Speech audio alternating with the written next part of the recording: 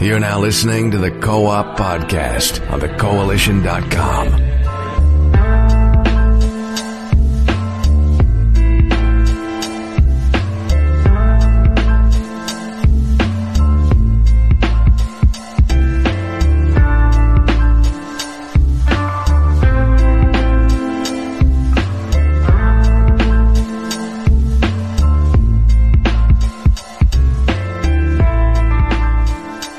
What's up, everyone? This is Gary A. Swaby, and you're now listening to the Co-op Podcast, episode 218. And Mr. Richard Bailey is at PAX West today, so he may or may not join us later, but I'm going to guess he might not make it because he is out and about doing things. But shouts to Mr. Richard Bailey Jr. He'll be back next week to let us know, how things were at PAX West. But I am here with Mr. Jake James Lugo. How you doing, JJ? I'm doing good. I've been very busy. That's why I haven't been on the last 2 episodes practically. So I've been doing a lot of stuff here. But I'm ready to talk some games. Yeah, you've been away for a while. People have been asking about you, but it's good to have you back. We're also joined by Mr. Max Moller. How you doing, Max? I'm doing good. Happy to be back on the show for another week. Good to have you back, man. And we're also here with Miss Dana Abercrombie. How you doing, Dana? Hello, everyone. Yay. Yay, indeed. Okay, yeah, so lots to talk about this week, but of course we're going to get straight into the What We've Been Playing segment. So I'm going to go to you first, Dana. Let us know what you've been playing. Oh, me. Okay. So I have been playing some Call of Duty, the beta, World War II. I found it to be okay. I'm sorry. I was never a really big Call of Duty fan. Those fans is like, oh my God, it's a new game. And you have to rush out and get day one and you're really excited about it. I used to be, but over the years, I'm just meh to it. But, it's okay. I think that, it's not something that is going to make me want to spend money on it. It's not something that I would go out of my way to recommend or even give to someone on the holidays unless I have a free game and it's you have nothing else to play. Here's some Call of Duty. But I just really wasn't a really big fan of it. The beta is ending soon, but I just found out the graphics wasn't that great. The connection sometimes was a little, funky. But then again, I do have Time Warner Cable in America, which is not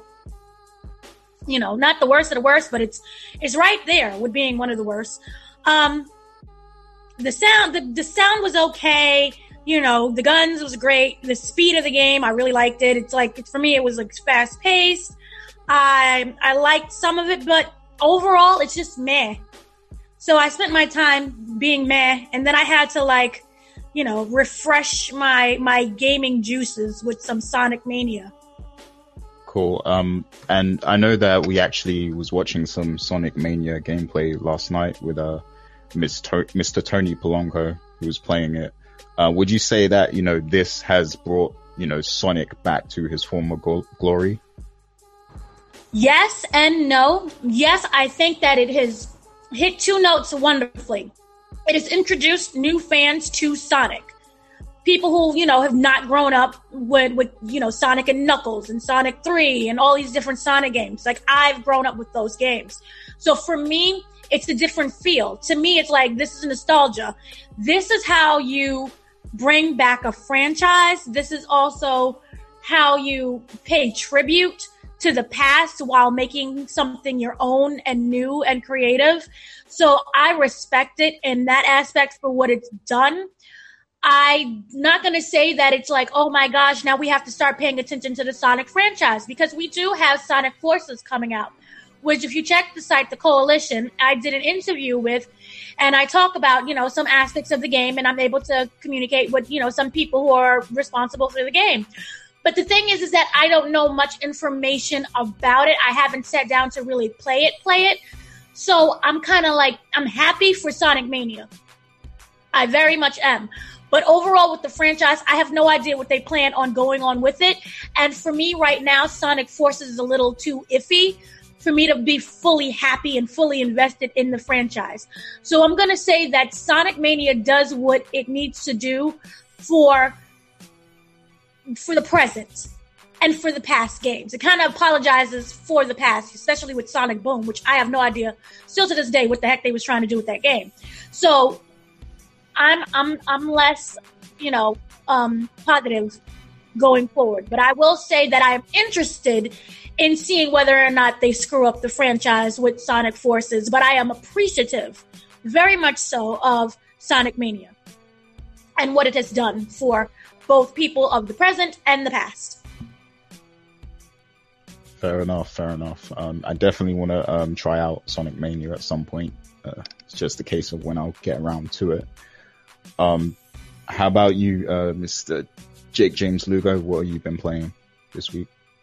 So I have a lot to kind of, cover because I've been playing a lot of games, not just for pleasure, not just for like on my off time, but I have been playing some games for work, which I'm going to get into in just a bit. But to kind of bounce off a little bit of what Dana kind of touched on, I too also played Sonic Mania. I really like it. As someone who's grown up with Sonic over the years, with Sonic 1 being the very first game I ever played, I have to say I really like what they did with Sonic Mania. I love the soundtrack. I love how the gameplay feels a little bit much more fine-tuned to be like how it was back on the Mega Drive or on the Sega CD.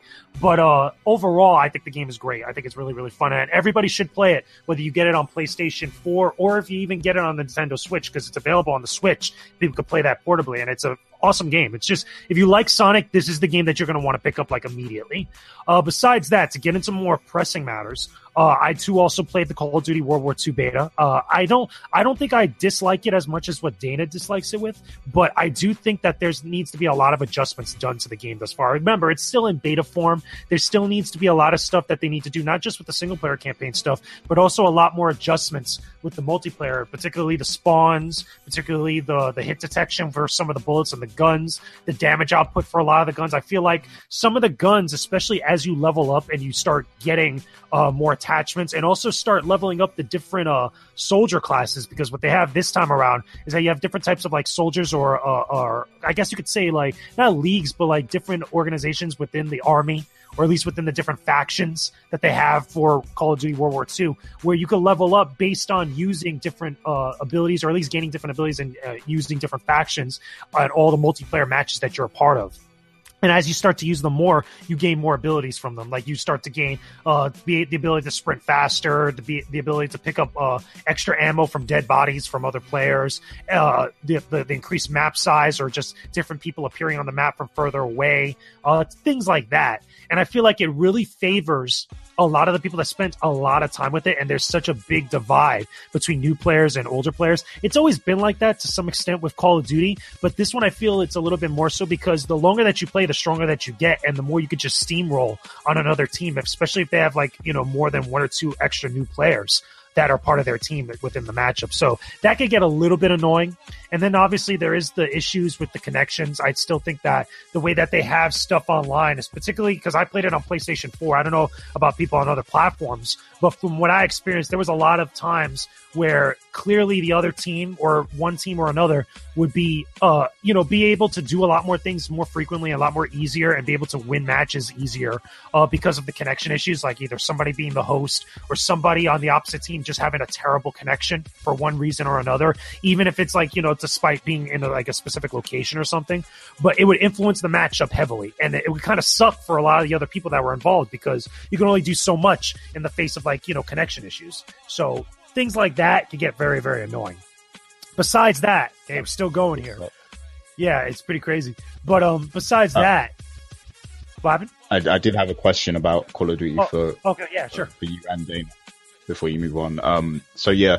I did speak to someone I know who did play the Call of Duty beta, and they told me that that this is probably one of the better Call of Duties gameplay wise, but she feels like it's the actual people that play it that kind of ruin it, and it's the fact that Activision kind of makes the game with those kind of players in mind. So we're talking the campers and people who play like that, instead of the people who are good at shooting and good at being tactical in these types of games and take it a bit more seriously.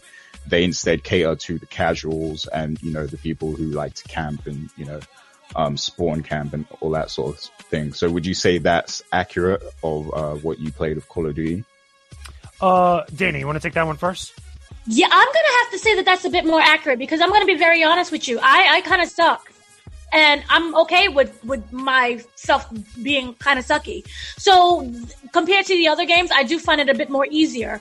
So I can understand that perspective, and I'm going to have to probably agree. I don't think that I have improved that much, from now to the previous game, unless, Jesus performed a miracle.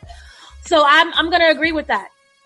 I would have to say partially. I would have to say partially that I agree with that. And the only reason why I say that is because I feel like every single Call of Duty game since Modern Warfare 1, it's been like that. And there's a lot of abusable things. There's a lot of things that could be exploited, not just with the spawning. And I think that's a huge part of it, or at least a good chunk of a lot of the issues that this one has. But I think also with not only the quick scoping, that's always been part of Call of Duty. That's always been almost kind of like a mechanic in the way that Activision treats it. And it really favors, again, more going towards that action movie hero mentality, as far as you're like a super soldier, or everybody's like a super soldier, but you die so easily. That's how everybody is. But the main thing about it is that there's a lot of different aspects besides that type of stuff that could just be exploited, and it could be exploited heavily and really influence the matchups. And there's not much you could do about it unless you know how to get around it and you know how to exploit other things, to kind of combat stuff like that. So overall, in that vein, it's still very similar to the other multiplayer modes of other Call of Duty games. I think that the Call of Duty games, however, need to be defined more so by their single-player experiences and the value that they offer as a total package, rather than just solely just the multiplayer experience. Because for a perfect example, the last Call of Duty game that came out, Infinite Warfare, that I reviewed for the site, I felt that was still a great game. It was still a great package, despite me still having my gripes with the multiplayer, even though it was still primarily still the same exact thing that we've expected throughout the years. And the main reason being, and why Activision handles it like that, is because there's a majority of people that out there that buy Call of Duty strictly just for the multiplayer, and they enjoy the way it is. So if it's not broken, or at least in that vein where to them, not broken being like if it's not selling, or at least it's still selling a lot of units out there, why even bother messing with it if people clearly like it and they're still buying it? I mean, at least I can understand that mentality. But overall, then, yeah, I would say I partially agree with that. But I have a question, though. Wouldn't you feel that kind of cuts out people who may want to try the game, but they don't technically like multiplayer? Why not find a balance between it? No, I was going to say, I don't think Activision really cares about it, because the majority of people that do play Call of Duty, or the majority of people that are buying Call of Duty, aren't that player. They're the that type of player that you describe, which is like people like us out there, people that are into the industry that follow a lot of FPSs. Those people are probably playing games like Overwatch, or they're probably playing games or looking towards playing games like Unreal Tournament or anything of the sort that's different, that doesn't have the gung-ho mentality of Call of Duty. Or at least, those are the same type of people that are going to be playing Destiny next week. That's that type of crowd. And I don't think Activision is really actively going after that crowd, because they have all these other people that are completely different than them, that still buy their games yearly, that still buy their games in bulk, probably multiple copies for one household. Those are the type of people that they care about, because those are the people that are spending money on that franchise. Okay. So if they say, for example, if they ever did change and make it more inclusive for single player and multiplayer and all of that stuff, do you feel that would make the series feel like less original and more, trying to fake instead of staying to its roots? Honestly, I don't even think Call of Duty's really been staying to its roots for a long time, ever since Modern Warfare came out. Because remember, Call of Duty's roots is World War II, or for the most part, World War II games, especially when it was back on PC and even on the original PlayStation or PS2. Even now, them going back to World War II as far as an aesthetic, which is really a response to Battlefield 1, going back to that original, or at least that older war rather than taking place in the modern day. It still feels like the more modern Call of Duty games. It still has a lot of those aspects that have been popular since the last couple games have come out, because that's what sells. And I feel like if they did change it, it would get a lot of backlash by the people that are buying it every single year, that are buying it constantly, multiple times within a given year. Those are the people that really Activision cares about, and I don't think that they want to really do much, to change things up, because that's their steady stream of revenue. That's that steady stream of people that are constantly going to always buy their game. That's their audience, and that's their crowd that they really care about. If they did, it's still going to get praise from people like us. It's still going to get praise from the FPS aficionados out there, which is good, because a lot of those people still claim claim that Call of Duty isn't back in its heyday, and it's not kind of like going back to its roots, like you said. But I don't think Activision really cares. They have, if they want that type of style of game, if they want a different type of first person shooter that's outside of the realm of what Call of Duty's offering now. They have Destiny, like they have other games for those types of people to go for. Yeah, I mean, money talks. So I pretty much agree with everything you said. Call of Duty's roots are back, in its heyday on the PS2 and PC and everything. And it was more single player focused back then as well. But once Modern Warfare came out, it just changed everything. And, now this is what Call of Duty is, That changed the industry. They're going to keep. Yeah, it did. It changed a lot. It changed the entire, FPS, landscape pretty much. So it was definitely a big deal. And back then, I believe the games actually were good in my opinion. But, since then it's just kind of become watered down and generic, unfortunately. And that's why, I'm not particularly interested in getting back into Call of Duty myself. And I feel there are better FPS experiences out there, but I'm not knocking those who do like Call of Duty because there is always potential there, I think. But yeah, carry on, JJ. What else have you been playing? So there's two other main things I want to touch, or three technically, because they're very short with the exception of one, that I want to touch on that are very important. So number one, I did the review for Yakuza Kiwami not too long ago, which again, if you like the Yakuza games, you're definitely going to want to check out Yakuza Kiwami. It's a remake of the original Yakuza that was back on PlayStation 2. And they announced also that they're doing the same thing with Yakuza 2 as well. And I'm pretty sure they're going to do Yakuza 3. So you're going to have an entire trilogy of Yakuza Kiwami games that are just remakes of those original games back in the day, but added with more content, or at least, a subtle amount of extra content with like a complete visual overhaul and a lot of the newer elements from the more recent Yakuza games like Yakuza 5 and the eventual Yakuza 6 coming out that get implemented into those remakes. So that's pretty cool. I gave it around a 70, I want to say, because I felt that was a fair score because again, there's a lot of archaic stuff within that game, even though it's still getting reimagined for the modern day. But I don't think it was as good as Yakuza 5, and I don't think it's going to be as good as Yakuza 0 or Yakuza 6 for that matter. That was another game. Again, you can find the review now on the Coalition website, so check it out when you guys can. The other games that I've been messing around with, I actually got a chance to be into the Dissidia NT beta. Now, if you remember, Gary, we were at E3. We got to play Dissidia NT, Dissidia Final Fantasy. That was dope. It was pretty fun. Yeah. Right now, the beta that's out now, which is ending tomorrow as if we're recording this co-op podcast episode, it has about 14 characters that you can mess around with. They're all heroes. You don't have any of the villain characters that are in there included, but they will be in the final release of the game. One thing I will say about this beta, Square Enix needs to know how to do better betas. I feel like they need to do whatever it is they have to do on the back end. They have to do better matchmaking. They have to have more stable connections because the lag in the Dissidia beta is ridiculous. Like, it not only takes a long time sometimes to get matched up with people, but once you're in a matchup, the lag and the slowdown is absolutely insane. It's borderline unplayable in some cases. Wow. I just want to say that Richard also got to play Dissidia NT at PAX West, and he actually said that he really liked it, and that surprised me that, Richard is actually enjoying a Final Fantasy game. So I'm looking forward to playing more of that. Yeah, and the thing is, the game is awesome. Like, we played it at E3, me and you together, and, like, it was really dope. Like, it's a great game, and it's very fast-paced, and it's a bigger improvement upon the original PSP games that were both Dissidia and Dissidia Duodecim.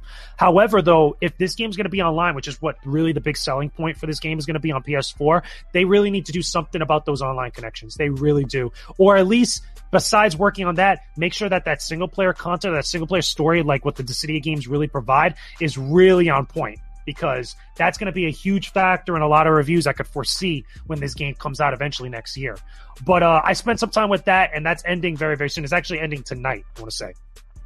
Besides that, however, the big game that I really want to talk about, that luckily enough we were able to get a copy for review, which my review will be up next week. Not this coming week, but next week for the 12th is when the embargo lifts up. But Metroid Samus Returns on 3DS. Now, I can't say much about the game because of the embargo and stuff, but I can't comment to give like my offhand impressions of like the first few couple hours of the game. I played a lot more than that, but I can only comment on so much. Metroid Samus Returns is really good. So thus far, I've been really enjoying what I've been seeing thus far. It's a remake of Metroid 2, Return of Samus, or Samus Returns, whatever you want to call it.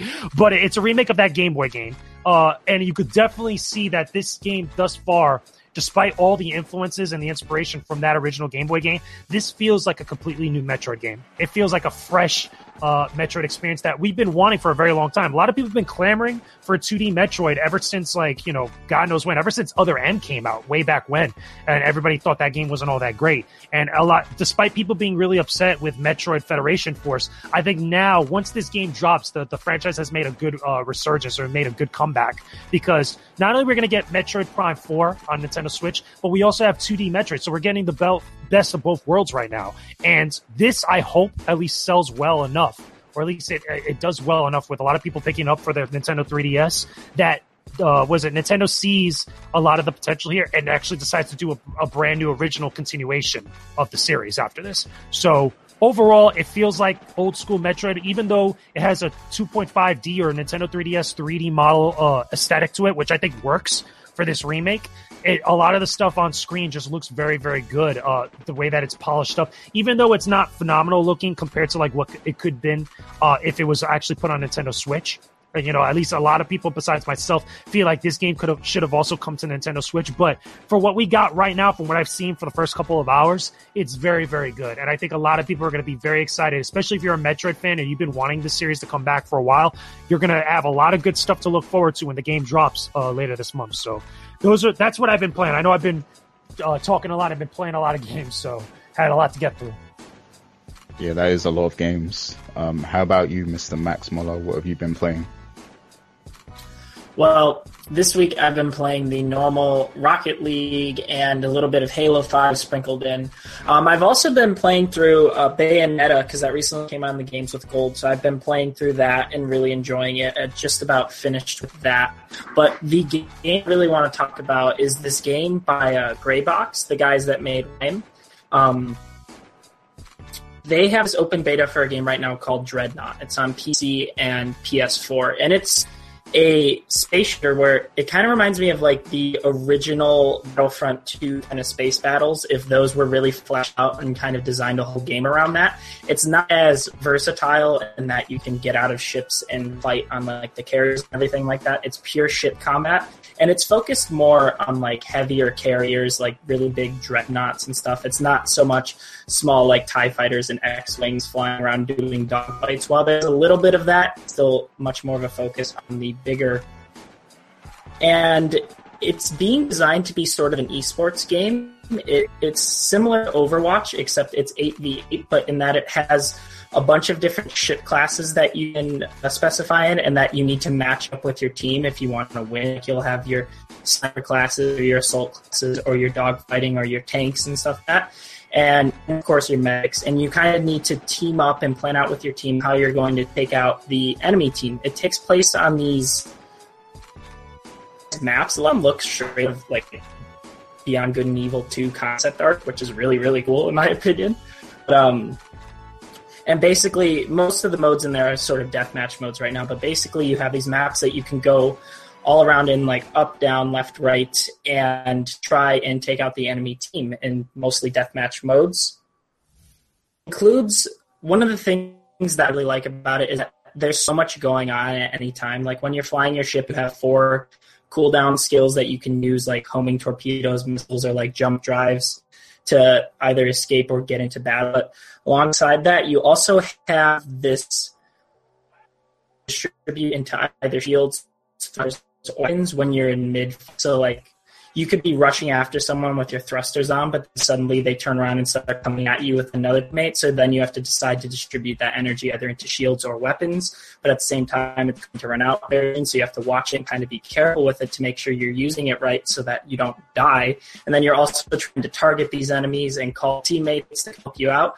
And it ends up getting really strategic, and it's really a lot more complex than it looks. And it's still really early on, and there's still a lot of content they kind of have to add into the game. But I think that in terms of esports, this could really be something that works. Obviously we'll have to see. And originally when I saw footage of the game and hearing that they wanted to make an esport, I was like, what the hell are you talking about? But spending some time with it, I think it really could go that way. It's a bit heavy on microtransactions right now. Like those who spend a lot of money in the game definitely have better ships and weapons, but the thing is you can get all those things with a lot of time spent. It's just those that bought in are getting there quicker, and it's kind of weird, especially because it's an open beta right now. I wouldn't want to be spending money in a beta, but there are people that are doing that right now. But it's a really cool game so far, and I'm excited to see where it goes. I think once it comes out. Sounds interesting. So was that it? Was that all? Yes, that's pretty much what I've been playing this week. Okay, that's cool. As for me, I've been playing Overwatch, of course. I don't even need to talk about that. And I also finally finished Persona 5. And that took forever to complete. And there were so many times where I thought the game was over, but it just kept going and going, which wasn't a bad thing because, it's just giving you more and more storyline and story content and everything. So I wasn't complaining, but it did, there was a lot of times where I thought, the story was just going to end off, and then it just kind of kept going. So I was just sat there playing it for hours trying to finish it. But it was good. It was really good. And I even actually started a new playthrough just to kind of max out some of the friendships and the confidant relationships in the game. But really enjoyed that game. And I even charged out my PlayStation Vita to play Persona 4 because, that's the only platform you can play that game on. So I wanted to go back and check out Persona 4 as well. And so far that game is good, but I kind of think, and maybe JJ can back me up here because I know you've played a lot more of them than I have, but I think that Persona 5, is a lot deeper in terms of the storytelling than Persona 4. It seems like Persona 4 is a lot more lighthearted and, kind of slapstick as well, kind of. But what do you think about that, JJ? Overall, to be honest with you, it really comes down to your personal preference because when you get down to it, Persona 5 has a lot more darker moments, I believe. They all have their dark overtones and their dark moments and dark special gameplay sections, but really you have to play through all of them to really kind of really look at and experience what each one has to offer. I feel like as far as soundtrack is concerned, which is what really stands out to me with all these games, you could go back and forth between Persona 4 and Persona 5. It's all a personal preference thing. As far as overall which games are just handled better and delivered as better packages and stuff, Persona 4 Golden makes a very strong case, but I still feel like Persona 5 is the better game. It's just the way that everything flows in that game, the way that everything's presented, the way that the visual presentation of even the most mundane things, I feel like works a little bit better. And it feels like, the penultimate evolution of that series thus far, especially as one that's made such a big splash here in the States compared to what the other games had to do or what the other games were doing, as that series was germinating and actually becoming what it is now. Okay, would you say there's a turning point in Persona 4 where it actually gets a lot more deeper, kind of like Persona 5? You mean deeper? You mean deeper in the storytelling or deeper in the gameplay elements? Deeper in the storytelling, because I don't know how many hours in I am, but I'm still kind of early into the game, and it just seems really lighthearted and just not as intricate. The storytelling isn't as intricate as Persona 5. I felt it gripped me a lot more in the early parts of Persona 5. I want to say for Persona 4, once you have all your party members, or at least once you get to the point where you almost have all your party members, is when it really starts to kick into overdrive. All the games, for some part, have somewhat of a slow burn buildup, especially because there's a lot to get through. There's a lot of things that get set up, and it all comes back around eventually at some point or another throughout the course of the rest of the mid to late game. But again, it really comes down to personal preference. I mean, if you enjoy Persona 5, I still think you could enjoy Persona 4, especially if you go through that game for an extended period of time. Persona 4 Golden in specific, because I feel like that's the version of the game, that's the ultimate version of that game right now. And it kind of adjusts a few things a little bit more so for the better over the original version that was on PS2. So I would say it's like keep going. And eventually, once you get to that point where you have most of your party members, if not everybody, that's already included, or at least, that shows up in the opening, I guess you could say, that's when things really start to take a turn for the much better overall for that game. But overall, the game itself is just still fun. Yeah. I mean, the gameplay is definitely still there in Persona 4. I guess I just got to play it a bit more so that it, kind of gets me invested into it. But we'll see. That's pretty much all I've been playing this week, though. But we're going to get talking about next week because, of course, one of the biggest games of the year that people have been looking forward to is coming out this Wednesday. I believe it comes out the same day everywhere, in the UK and the US, and that's Destiny 2. So I wanted to ask you guys, who here is going to be getting Destiny 2 on day one, and how much are you looking forward to it? And obviously, what platform are you getting it for? So, Max, I assume that you're getting it on Xbox. Are you picking it up this week? Yes, sir. I still wasn't entirely sold on it. And then I got a text from my brother, and he's like, because you know how we do that game sharing thing? He's like, I just bought Destiny 2, pay me half.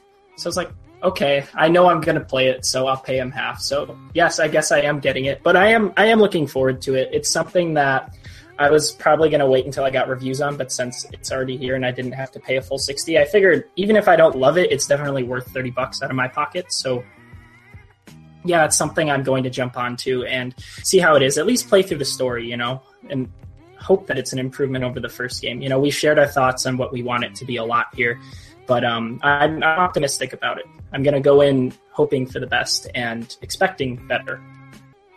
Cool. And I can't remember, but did you play the beta that was out a while ago? Yep. Yeah. And I finished it in an hour and a half, all the content in it. And then I also was able to try out the multiplayer at E3, which is where I played most of it. And then I just played a match or two in the beta as well, but it was the same thing. So I already knew what I was expecting and I just wanted to wait until full release.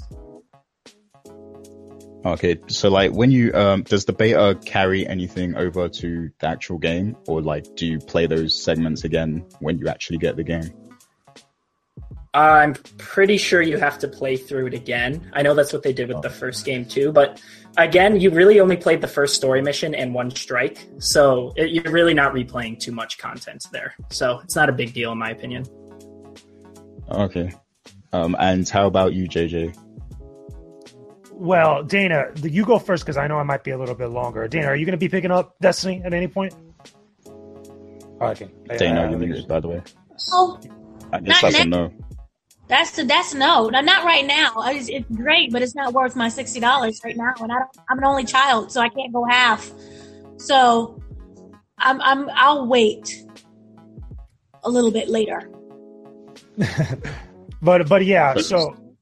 That I'm afraid of everybody's all hyped about it and everything, you know what I mean? And then when you finally get the actual game and then it's such a downfall and you're like, it's not really worth it. So I'm going to wait until the hype blows over.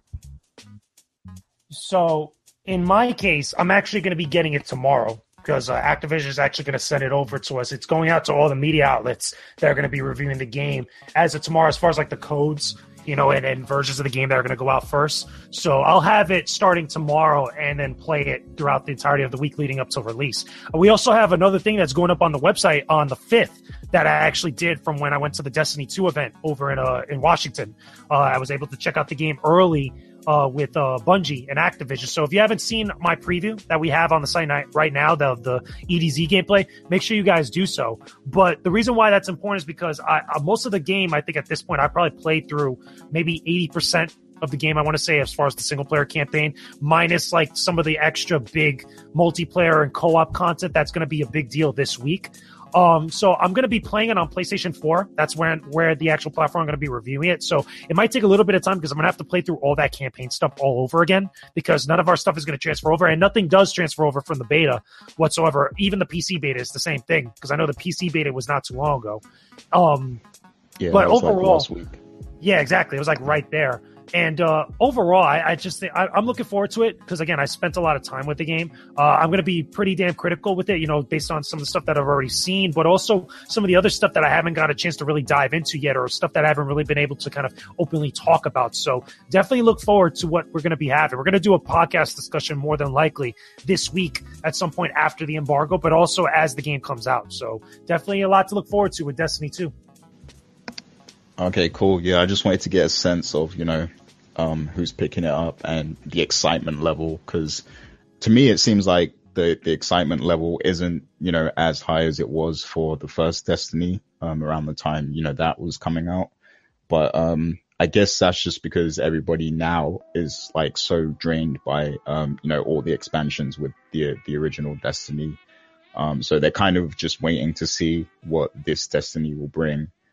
But I do believe that the excitement level will raise higher like Monday and Tuesday, the days prior to the release and everything. So we'll see. And people are still putting pressure on me to get it on the PS4 as well. Shouts to Fergus Mills because he's in the chat right now telling me that I have to get it on the PS4. But I got a comment I'm still on that. thinking about it.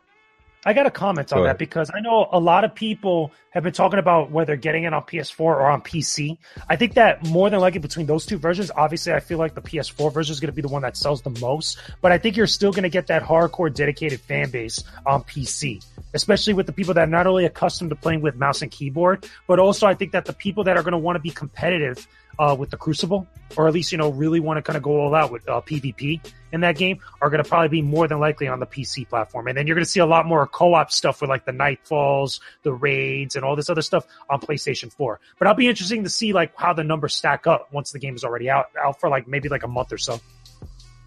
Yeah, that's true. And I was reading the game has full controller support as well. So those who still want to like be playing with a controller and who prefer that, they can still be playing it just like they would on a console, but only prettier. So you're really getting full choices here. Yeah, I mean, considering it's an online social kind of game, it does make more sense to get it on PS4 just because I have more friends there who will be playing it. But I do have, a few friends that are going to be playing on PC. But I would assume that I would have to eventually, make new friends with people online as well. So I'm hoping that the PC community will be good in the sense that, you can actually, make new friends and run raids together and stuff like that. And it should be, cause there are some good communities, good online communities on the PC. So that's what I'm hoping. I may end up getting it on both platforms, to be honest, because I feel like once Wednesday rolls around, the pressure is going to be on me, and the temptation. It's going to be a big deal. It's going to be a big deal this week because of the Nightfall and the raid that already has a date. So especially if you get it on PS4 or if you end up getting it on both like that, you're going to have a lot of stuff to do. Yeah. True. Yeah. And yeah, if that cross-network play ever becomes a thing, ever becomes reality, you may regret getting it on or not on PS4 as well if you don't end up getting it. Oh yeah. Yeah, that's very true. And we're definitely going to touch on that a bit more later as well. But yeah, that's it for Destiny 2. Just wanted to see what the general consensus was. But JJ, I'm gonna be calling on you for this topic that we're transitioning to. So Nintendo, they actually spoke a lot about their Nindies platform, and it seems very promising. So, I wanted to ask you, what was revealed about the service and which games we can expect on there at the moment.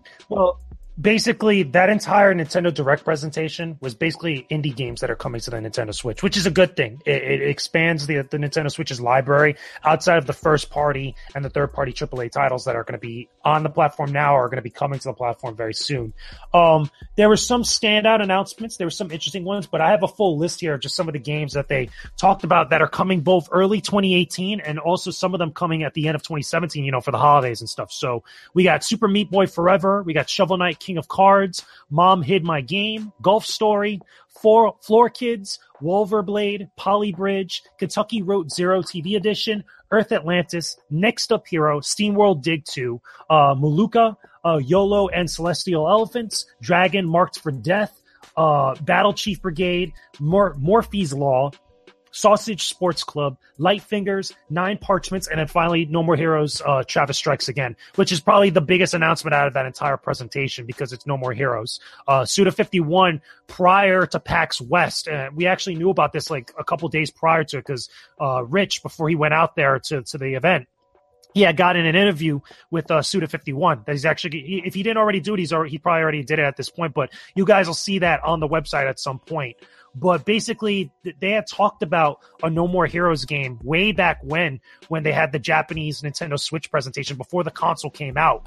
And they said, I believe it was Grasshopper Studios, or at least, Suda's studio, was actually talking about bringing that series back as far as like in a new game for the Nintendo Switch. What makes this different, though, is that it's a combination of like 6 different types of like, indie collaborations or indie, I guess you could say different companies just coming together and working together to make one game that's all tied together to the story and stuff. So there isn't a lot of details about it.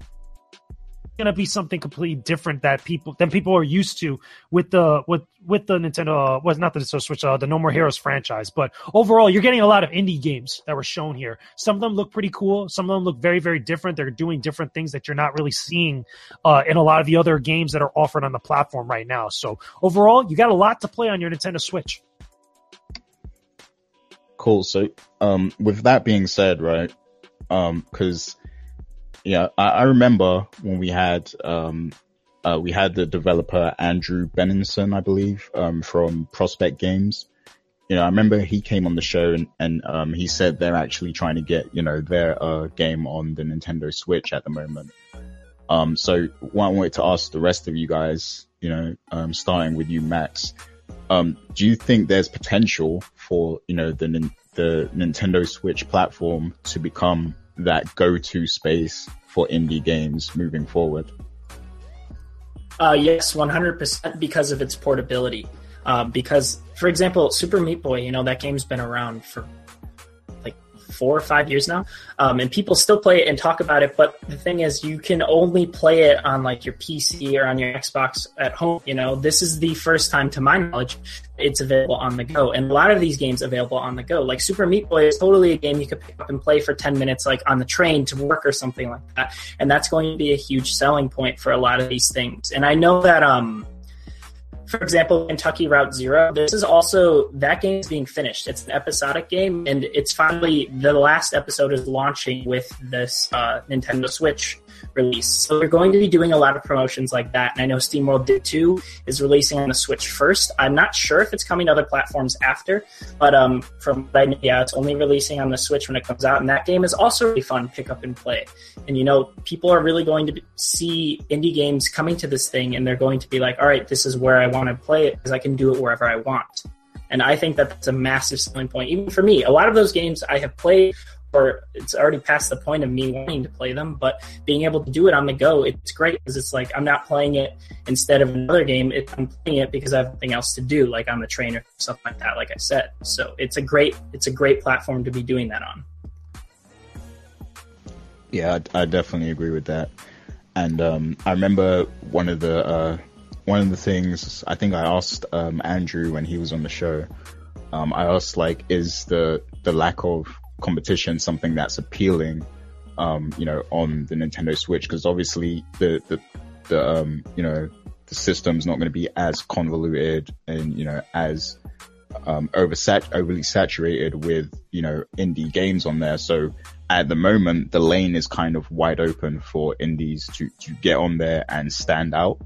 And obviously after a few years, that's going to change drastically. But at the moment, I feel like, you know, the Nintendo Switch is going to be the place to go, for indies. And Dana, what do you think about, Nintendo and, you know, indie games? Is indie games something that you're even interested in? And if it is, would it make you pick up a Switch? Yeah, I'm not going to knock the indie games at all. There are very lovely indie games that are out there that I actually am appreciative that Nintendo Switch is given the opportunity and a chance to be on such a, you know, lovely platform. So I would go out of my way and get an indie game and try it out. So I think that it's a positive move, it's a positive thing, and I like it. I approve it. Very much so. That's good to know.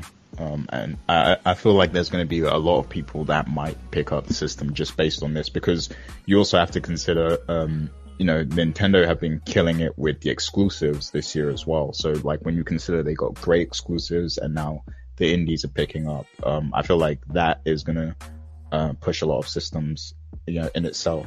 But JJ, what do you think? Is Nintendo going to be the new go-to device for indie games?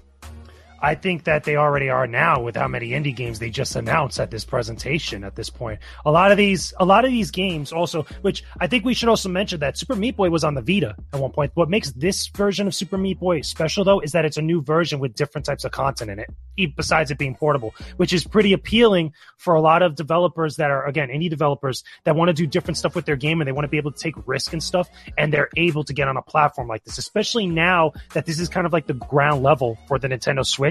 Remember, it's still early. It hasn't been out for that long.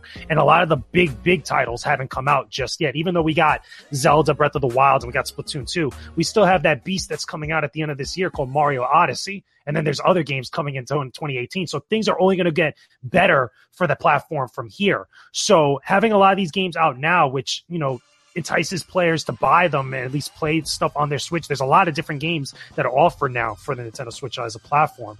So over time, this might get better. You might see other developers as well also put their games on here, or at least porting some of their games that are on different platforms like the PS4 or the Xbox One also coming to Switch at some point as well. Look at Sonic Mania. Sonic Mania is one of those games that got talked about a lot once it was coming out, that the Switch version was getting a little bit delayed, but once it came out, people were really excited about it.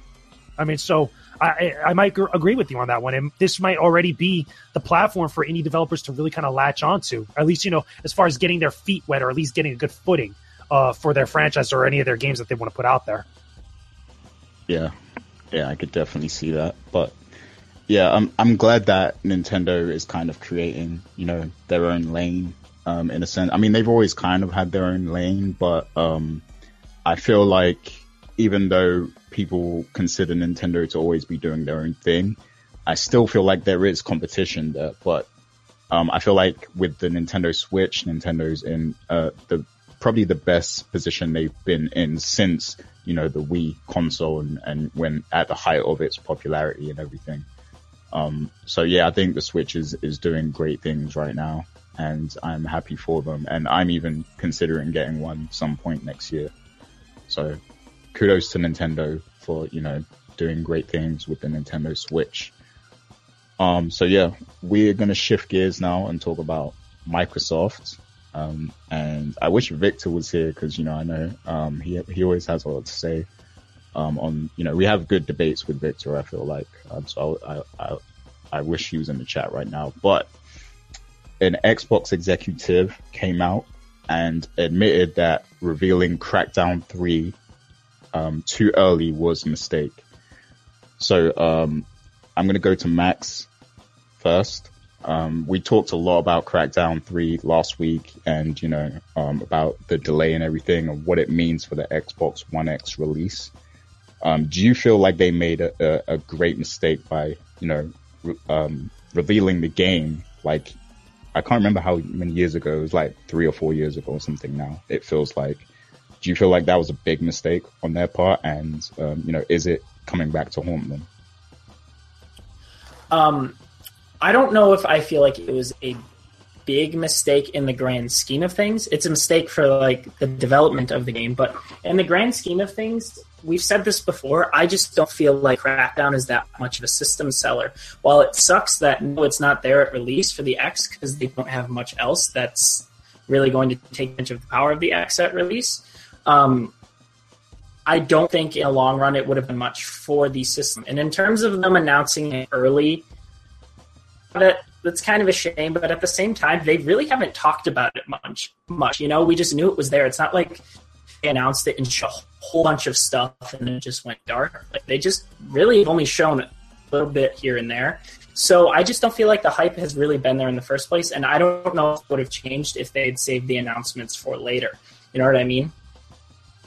Yeah. Overall, I think it's still good that it's coming. I expect it to do fine. I expect it to do like how a Dead Rising, or maybe not fine, maybe average. I expect it to do like how a Dead Rising 4 did, or Dead Rising 3, or something like that. And Dead Rising 3 did, but that's only because it was at the launch of the console and there wasn't much else to play. I don't think that game would have sold as well as it did otherwise.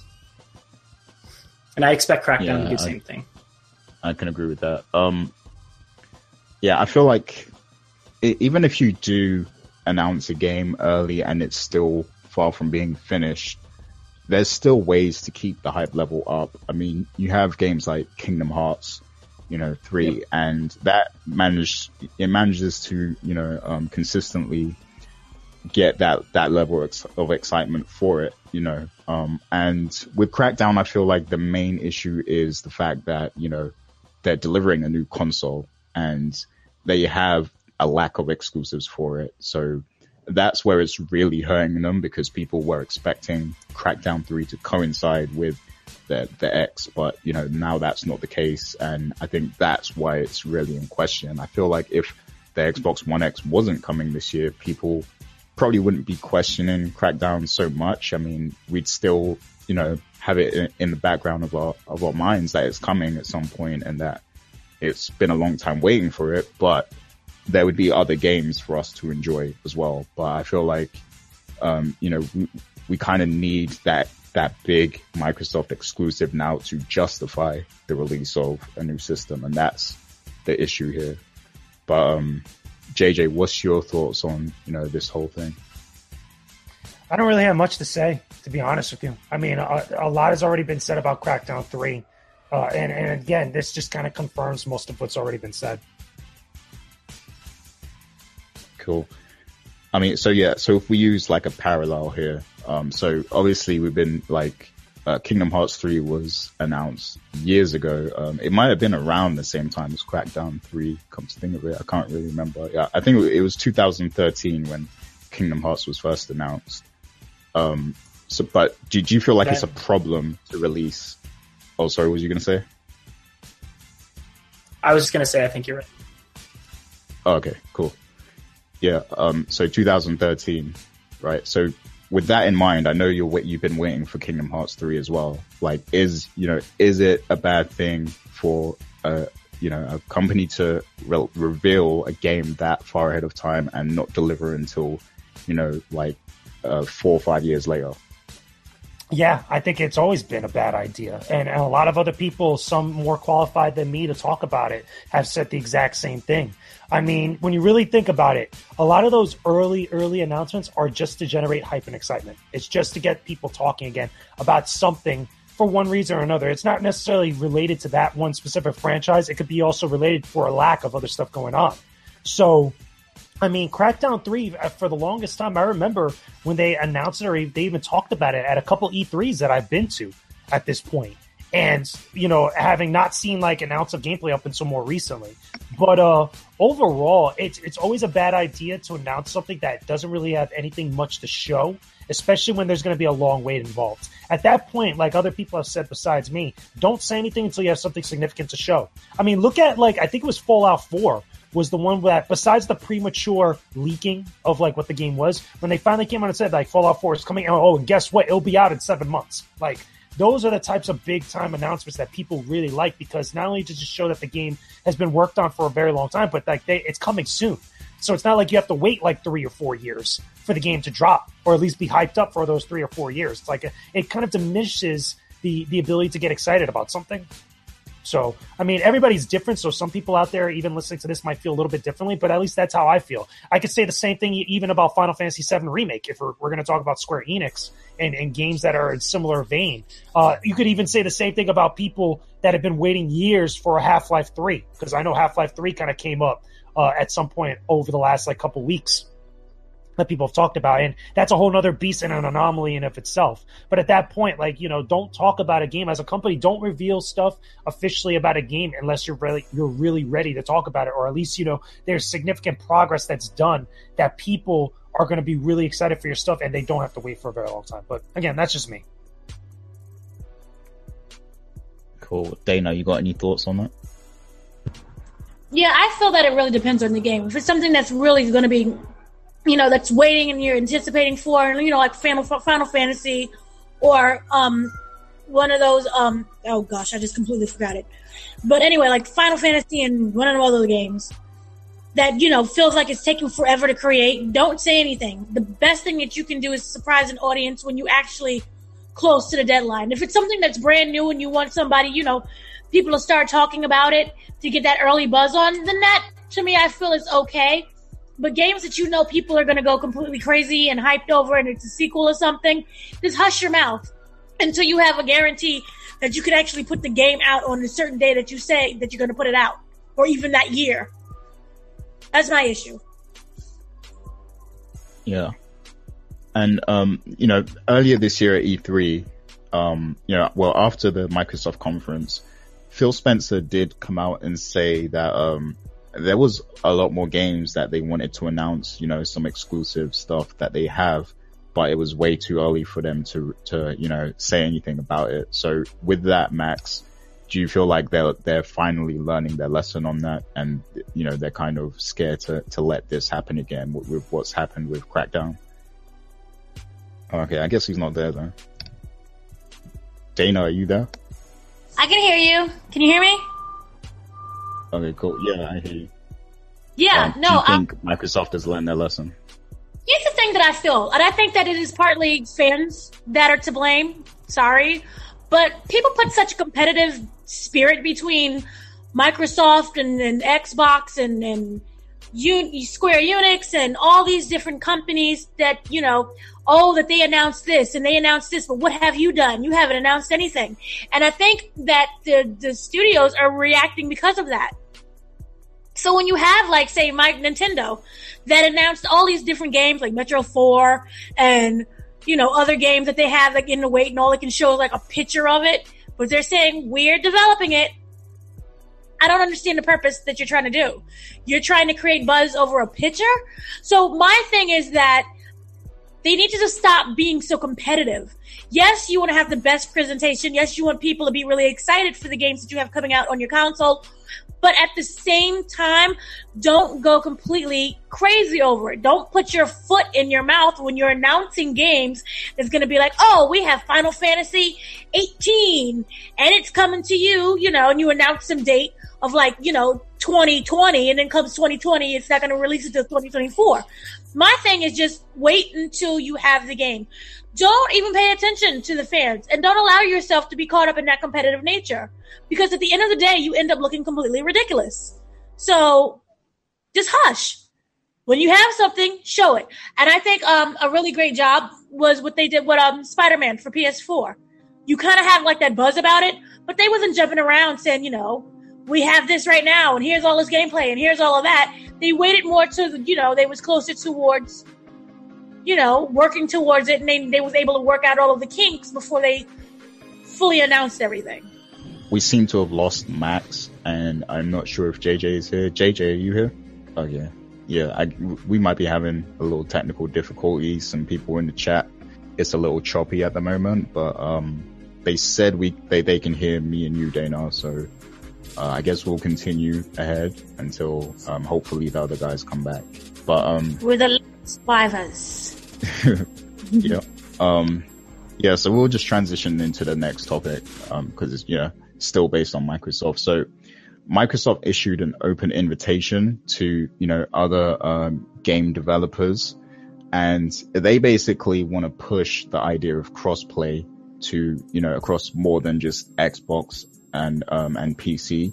So, you know, they want cross-play against all platforms. So, you know, whether you're playing on PlayStation 4 or Nintendo Switch, they want you to be able to play with PC people or Xbox people, you know, kind of like what they're trying to do with Minecraft with that global event across, you know, all the platforms and everything. So they're really making a push for this at the moment. And I feel like it's something they want to do to kind of change the industry moving forward. And I think they want to set a new standard, you know, with crossplay. So Dana, how do you feel about Microsoft's initiative to, you know, kind of push this crossplay? I love it because there's no lose-lose for me. In my opinion, I don't see there's a lose-lose. At the end of the day, if you're a gamer, then you want to play games. I'm sorry. I hate the whole competitive thing of like, you know, well, I have Microsoft and I have PC and I have a Nintendo Switch and I have, you know, an Atari or whatever it is that you have. Who cares? At the end of the day, you should be creating games for everyone that we all love. At the end of the day, you win. You're able to have more players, more people play your game, and you're able to introduce people to that console or whatever it is. They stay on their own console, but you're introducing people to that game. And at the end of the day, I want something that's going to play my game to the best ability and not necessarily focus so much on the entertainment stuff that it has going on. So to get people together, no matter what it is that they're playing, creates this community. And at the end of the day, that's what gaming is about. It's about community.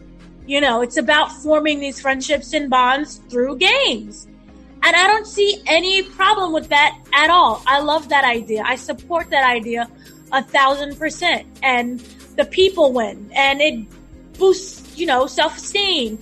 And you have more friends. And you don't have to worry about, oh, I can't play with my best friend Bob because Bob, instead of buying, you know, the Xbox One S, he instead ran home and bought the PC because he's able to afford more. And we can't enjoy this game of, I don't know, whatever it is together because, you know, it doesn't come out on PC. So I have this game and I'm really happy about it. And I have this experience that I want to share with other people, but I can't do that because it's not available on PC. So I love this idea. I think that it's great. I support it. And they should do that for every game because I don't see what the purpose is.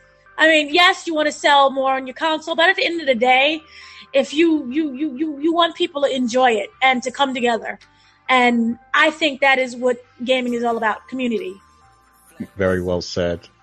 Yeah, we'll go with JJ. So we're talking about Microsoft and their initiative to push crossplay, right? So they want to, you know, they put out like an open call to any, you know, any game developer who wants to, you know, have their games be crossplay across, you know, PC, Xbox, PlayStation, you know, everything basically. So it seems like they're trying to pave the way moving forward and, you know, make crossplay, you know, a standard in the industry. Yeah. And, one of the things that somebody said in the chat is they probably would have never, promoted this if they were still on top and stuff. So what do you feel about this initiative from Microsoft to really push crossplay? I think that's totally true. Is it something that's needed? I think that's totally true because if you look at PlayStation right now, you notice how they haven't really talked about something like that. And you could even argue the same thing with Nintendo. I think there's a lot of logistical things behind the scenes with the business side of things with the gaming industry that kind of have made that very, very difficult. I mean, you have those anomalies here and there with things like Rocket League that are able to do something like that, which is good. However, I don't think you're ever going to see that as like a frequent thing. It's cool for Microsoft to say that now because I don't think they really have much of anything else to talk about besides the Xbox One X, which is really shouldn't be the focal point of the conversation. It should be the games you're playing on that platform.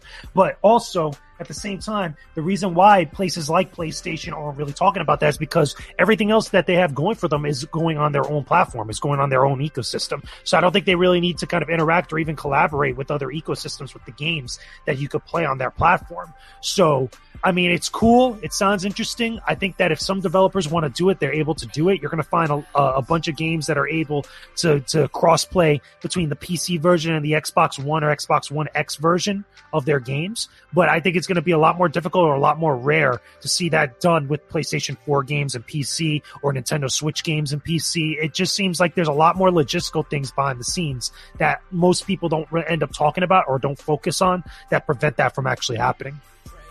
Yeah, that is very true, and I'm thinking of my experiences with crossplay, and it's mainly on Street Fighter 5, and I remember that being very choppy across terrible, PlayStation, absolutely PC. terrible. So. I know exactly what you're talking about, and I have terrible experiences with that because a lot of it has to do with exploits. A lot of it has to do with stable connections because obviously between the two platforms and even just between the two people, the internet connections and the quality of the connections to the game itself are always going to be different. So that just adds another factor into the mix of making things work in a stable fashion. It's one thing to work on one platform and then have people connecting online through their internet to the games that they play online with multiplayer. It's another thing to make two different platforms work simultaneously or work together in cahoots.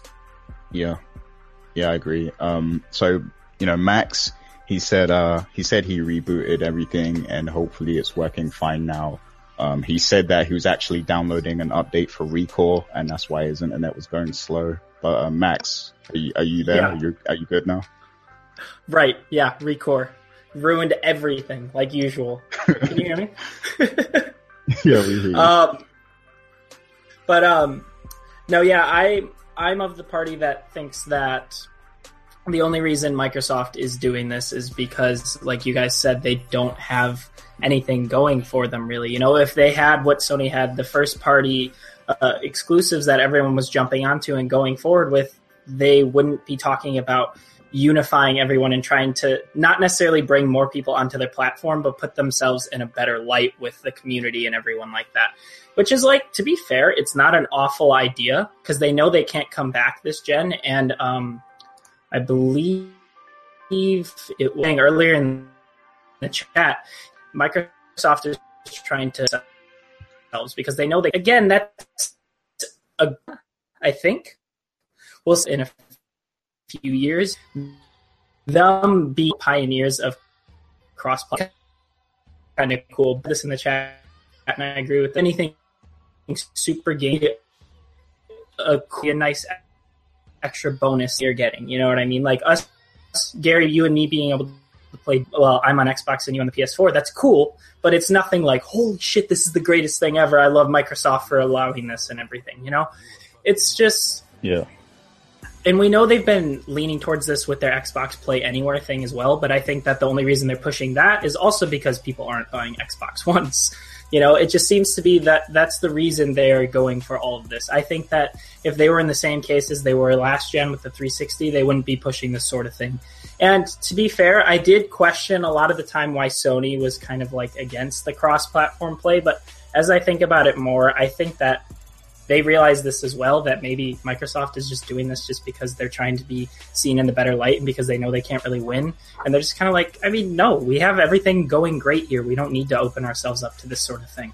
Yeah, that's very true. And I do feel it's very good PR for Microsoft to come out and say this because it seems like they're siding with, the gamers and what the gamers want.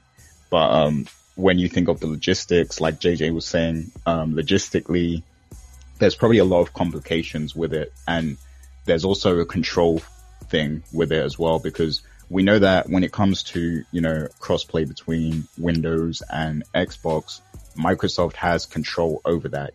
They have two separate divisions there that can deal with all the technical aspects and stuff and, make it a bit more smooth. But when you're talking, crossplay between PlayStation and Xbox, who is going to manage that? Because I take it there's probably going to be some level of mutual, troubleshooting and stuff like that, to make sure that everything is running smooth between both networks when they connect with each other. So, who is going to handle that? And people are going to have to be paid to do this. This is work that, they have to pay people for. So which company is going to be responsible, for that troubleshooting at the end of the day? So yeah, I think there's a lot of logistics there. And it's probably not an easy thing. There probably isn't some kind of global infrastructure that just makes it easy. Like maybe if there was some sort of like global network or something or they can all connect to, and then it just sorts itself out, like that would be easy, but I don't think it's as easy as that, so yeah, I think there's a lot of logistics behind the scenes, and I feel like Microsoft coming out and saying this, it just makes them look good. I think it's, a good PR move for them, especially with, the Minecraft thing and Sony kind of declining. Obviously Sony was like the only one to decline. So I think this is Microsoft just kind of responding to that and making PlayStation seem a bit worse, like they're making themselves look, they're positioning themselves to look better, I think. But yeah, as a gamer, it's something that, that would be very cool, but it's just the delivery of it, that's the issue. I love it's the only positive. Go ahead. Say that again. I was saying that was the only positive one. You're the only positive one? Yeah, about the whole idea. That was like the only one that was positive about it. No, I think to some degree, I think we're all slightly positive. I think we all would like to see it happen, as a concept, as an idea. I think it's really cool, to have PlayStation gamers play against Xbox. I think we're just more thinking of the politics behind it and the issues. And, based on our own experiences, there have been issues with crossplay. So yeah. And I also think that the whole fanboy thing, like on the internet, like that would explode as well. Like people would go insane. If there was, say you could play, Overwatch or some sort of competitive game, cross-platform, I think, people would legit become tribal, people would become tribal for their platform, I think. So yeah, it would raise the fanboy arguments to a whole nother level, I think. Some of that would be fun to see though, to be honest, but yeah, there's a lot of, things to consider with crossplay. Go ahead, Max. Oh yeah, I was gonna say, I think that would also be very cool, having like Xbox versus PlayStation games of Overwatch or something like that. That would totally explode the kind of fanboyism, but I think in a more healthy way, like a competitive way, and not in a everyone shit talking each other on Twitter over dumb stuff, but like actually just playing against each other. That'd be kind of like a rivalry between towns or something like that. I think it'd be a much more healthy kind of competitive way to be a fanboy, I guess. But no, I think that would be really cool. And there would be games that could even like take advantage of that as well in their marketing and stuff. Yeah. Now that you talk about it like that, we're going to actually be talking esports soon anyway, but like, do you feel like having crossplay is something that will, be good for esports in general? Like, would it make esports that much better if you could crossplay like that and it was seamless? I don't know how much it would affect it directly, I guess, because I feel like at the end of the day, the games that would be affected with crossplay are games like Rocket League and stuff. And those people, they just go to their esport and they play it on whichever console they choose, I guess. I don't really think that would have a major effect on esports, because also a lot of the big esports games are on PC. Like, Dota, League, and Counter-Strike. Like, yeah, Counter-Strike is on console, but no one plays it on console. And then Halo is like an esport, but that's only on Xbox, you know what I mean? So I don't know how much that would affect it. I don't think too much. Aside from just drawing more people in. I was going to throw a thought in there. I think that it wouldn't affect it at all, because keep in mind, when it comes to esports, if we're talking real esports stuff, we have to encompass everything, not just the specific genres. It's FPSs, it's fighting games, it's sports games, etc. Esports in of itself is electronic sports, so it's all forms of that competition. The thing about this, though, especially with the organized competition, when you start getting to those upper echelons of stuff like Overwatch, like Dota, like League, like StarCraft, like Unreal Tournament, you could even argue Halo, Call of Duty, etc.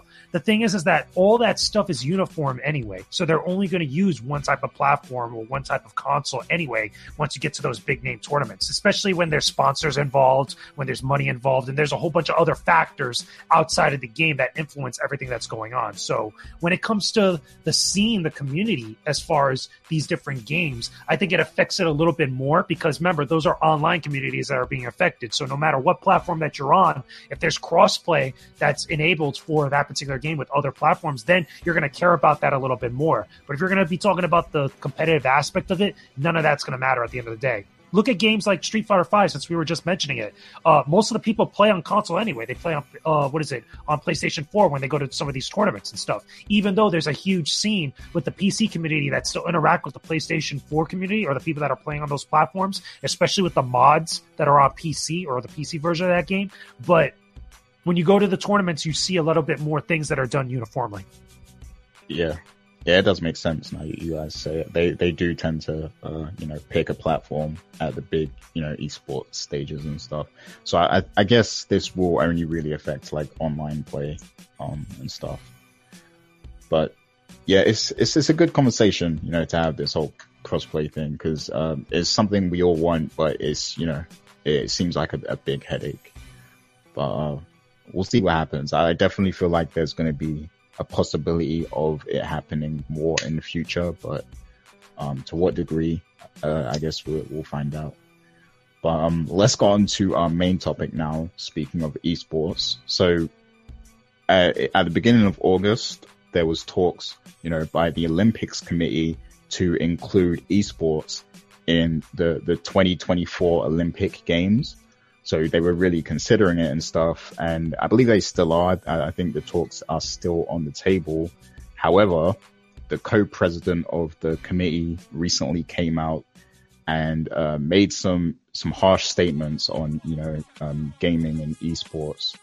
And he was basically saying like, a lot of the games are kind of too violent to have in the Olympics. And also he went on to say that, because esports isn't that, he believes that esports isn't that regulated right now. So there's no way to tell if, a player is, juicing or, taking drugs or something like that, so that raised the question. And I feel like, this is a serious conversation that can be had. Should esports be accepted on the Olympics? So I'll go to you first, Dana. What do you feel about esports being on the Olympics? Should it happen? And also, what do you think about the co-president of the committee's statements regarding esports? I think that it's downright ridiculous what he had to say. I can kind of understand you want to create that family type atmosphere. And so you may think that the games that are out there are a little too violent and too bloody. But at the same time, there are plenty of games that aren't at all. And they can be just as competitive as, any other game like Street Fighter or whatever else out there. So in that aspect, what he was saying, I don't agree with at all. But I do think that maybe not right now. I think that there's a lot of kinks and stuff that they have to work out. And I do look forward to it being included. Maybe, in later years down the line. My issue is that when you generally think of the Olympics, you think more of physicality as opposed to strategic and stuff like that. I do know that they've put out an application for, say, stuff like chess and bridge. And so once those sports I feel are accepted into the Olympics, then I feel we can open up gaming. But right now, I don't see the need for it to belong in the Olympics. And it has nothing to do with violence or anything else. I just think that the market right now, Olympic wise, no, I don't see it. There's no reason for there to be an Olympic sport. Yeah, I mean, I do believe there's still a lot of work to be done in esports for it to get to that level, I think. But yeah, I definitely feel like it's something that is acceptable for the future. But JJ, how do you feel about the esports being a part of the Olympics and the co-president's statements? I think there's a lot of different factors with all this. And I think a lot of it has to do with a lot of different people, not just the co-president here, which I don't agree with his statements because I think they're very hypocritical. And the reason being is because I think a lot of people, whenever they get into this conversation about gaming being accepted as like electronic sports or being accepted into the Olympics, being looked at as a form of art or a form of whatever else, all these other big conversations we've had for years, a lot of people tend to be very intellectually dishonest. And the thing about this, specifically with the Olympics, is that you got to define what the Olympics are. If the Olympics are competition, if we're just saying that it's just organized competition, then there should be no reason that the Olympic Committee or any of these people or even this co-president shouldn't take a hard look at competitive gaming, or at least esports in general, and really consider it. Because when you really slice it up and you really think about it and you look at the facts that are out there, there's a lot of huge gaming competitions for a variety of different games that not only bring in a lot of money, but also bring in a lot of crowds and bring in a lot of audience and a lot of people that really care about these specific competitions. That's if you define what goes on at the Olympics as just competition. If you start talking about whether it's physical or not, then in actuality, gaming doesn't need to be in the Olympics, because gaming in of itself, especially competitive gaming, has become big, if not bigger, than some of these other sports that, again, people really care about. Now, granted, I know I'm coming from a very naive place when I say this, or, even speak on all this. It's because there are some sports that here in the United States, people just don't give a damn about. If you really think about it, do you really think that a lot of people here in the United States care about bobsledding? Do you really think that a lot of people here in the United States, or even in other places of the world, with the exception of the few where there's a lot of players that are there for those specific types of events, really care about a lot of the events that are in the Olympics? When you really slice it down, people in their respective countries only care about one thing, is if their country got the most gold medals with the players that are representing them in that country. That's really what you really hear about from the Olympics, or at least people that talk about the Olympics on whatever basis whenever it comes around every single 4 years. The thing is, though, there's a lot of dishonest people intellectually that are out there, because it becomes one type of discussion and immediately gets changed up midway, because people just don't want to have the discussion about games in that same type of light. You have the same thing with people talking about games being an art form, being accepted in the mainstream media, and not be considered, not just a child's toy, but as a tool or as a pathway towards violence. There's all these different things that happen all over the place. And in regards to the co-president's statements, that's a symptom of people that don't have anybody really to talk with them on their level or within their quote-unquote language when it comes to gaming. We don't have that representative that's out there, at least in the gaming industry, or even out there in the real world, that really understands gaming, that knows how to talk to these types of people. Because there's a lot of people that are out there that are within these types of positions, or within positions of decision making, that don't understand gaming, don't understand the new wave of media, or understand a lot of the newer things that are popping up within this generation of people,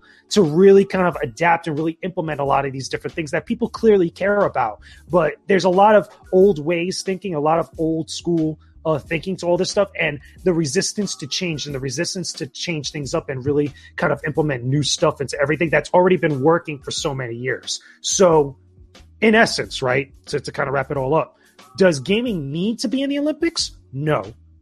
I don't think they need to be in the Olympics to be successful, or to really kind of continue evolving as a medium. Do I think it's a good accolade to have and to show that gaming has come a long way since the early 80s, or even like the 70s, or even you could even argue to an extent the 60s, when gaming's first genesis like really started to come about and become the industry that it is today? I think it's a good thing to kind of, be proud about that as people that care about video games in general.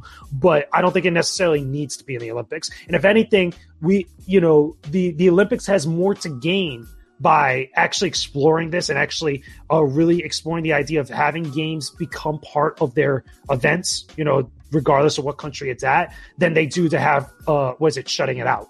Because let's be real for a second.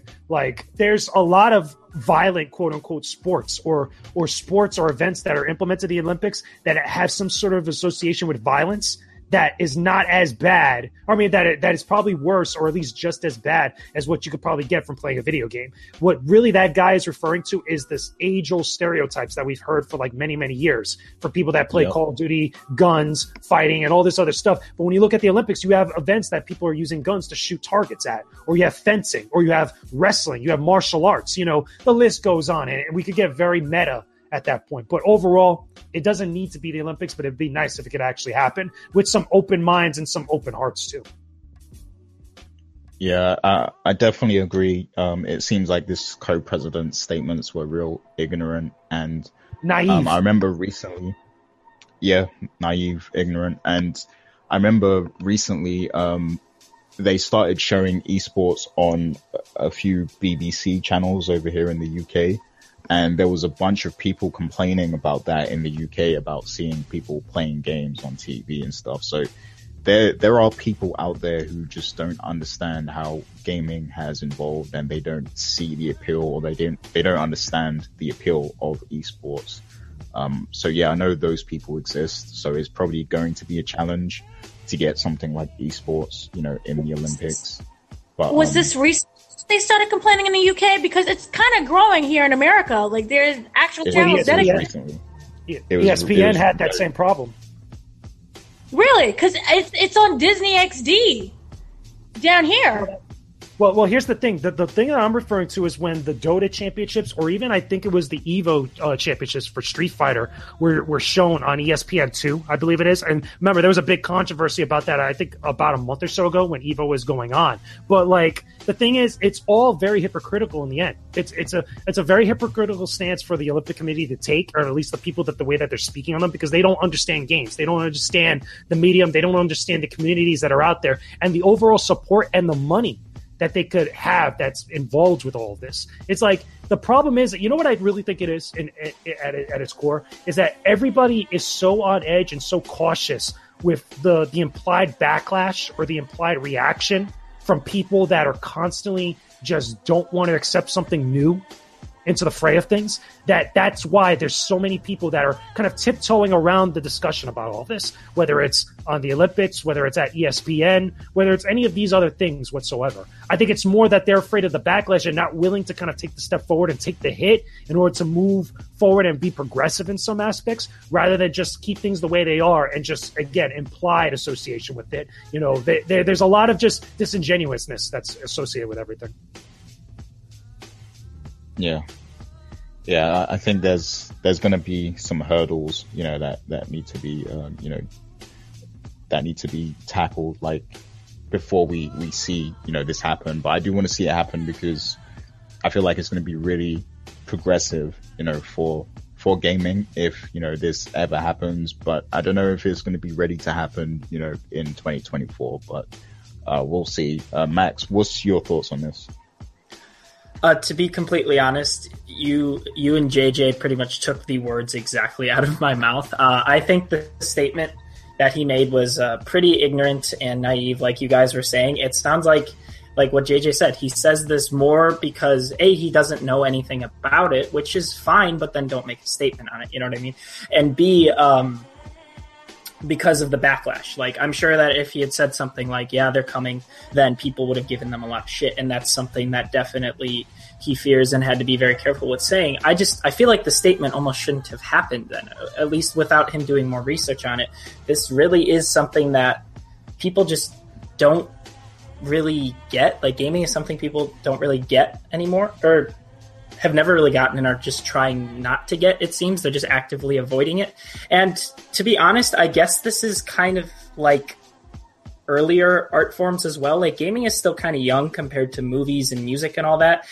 And if you remember, like, even like the Beatles, when the Beatles first came out, people were scared shitless of their kids going to see the Beatles. And it just seems to me like gaming is just still in that state of things. And it's quickly growing out of that.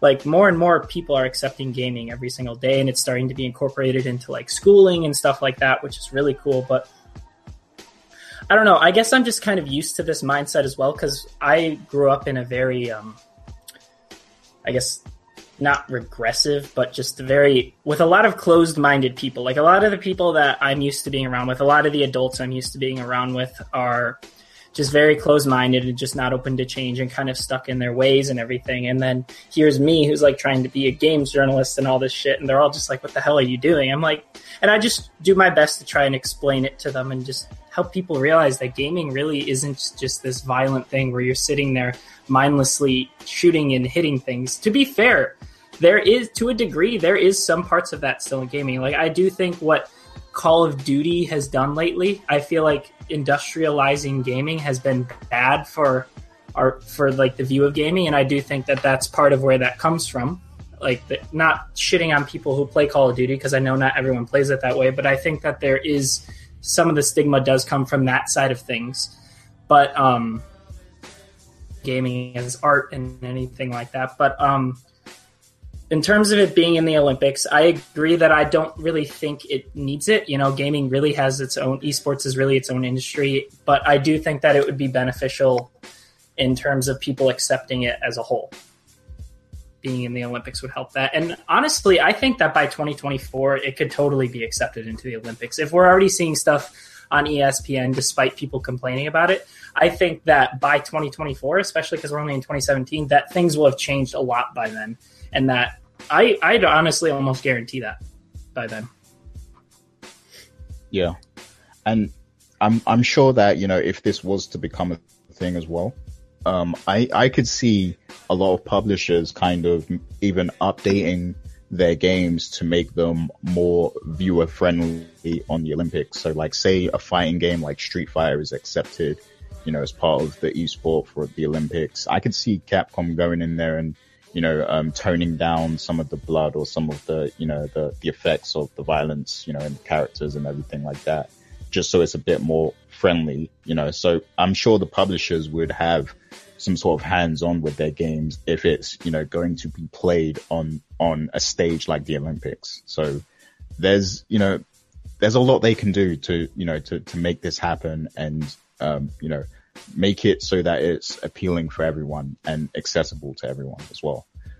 But yeah, I had another question I wanted to ask you guys related to this, but before that, I just want to say real quickly, I really wish that this was happening in time for the Olympics in Japan, because gaming is something that's really embedded in their culture.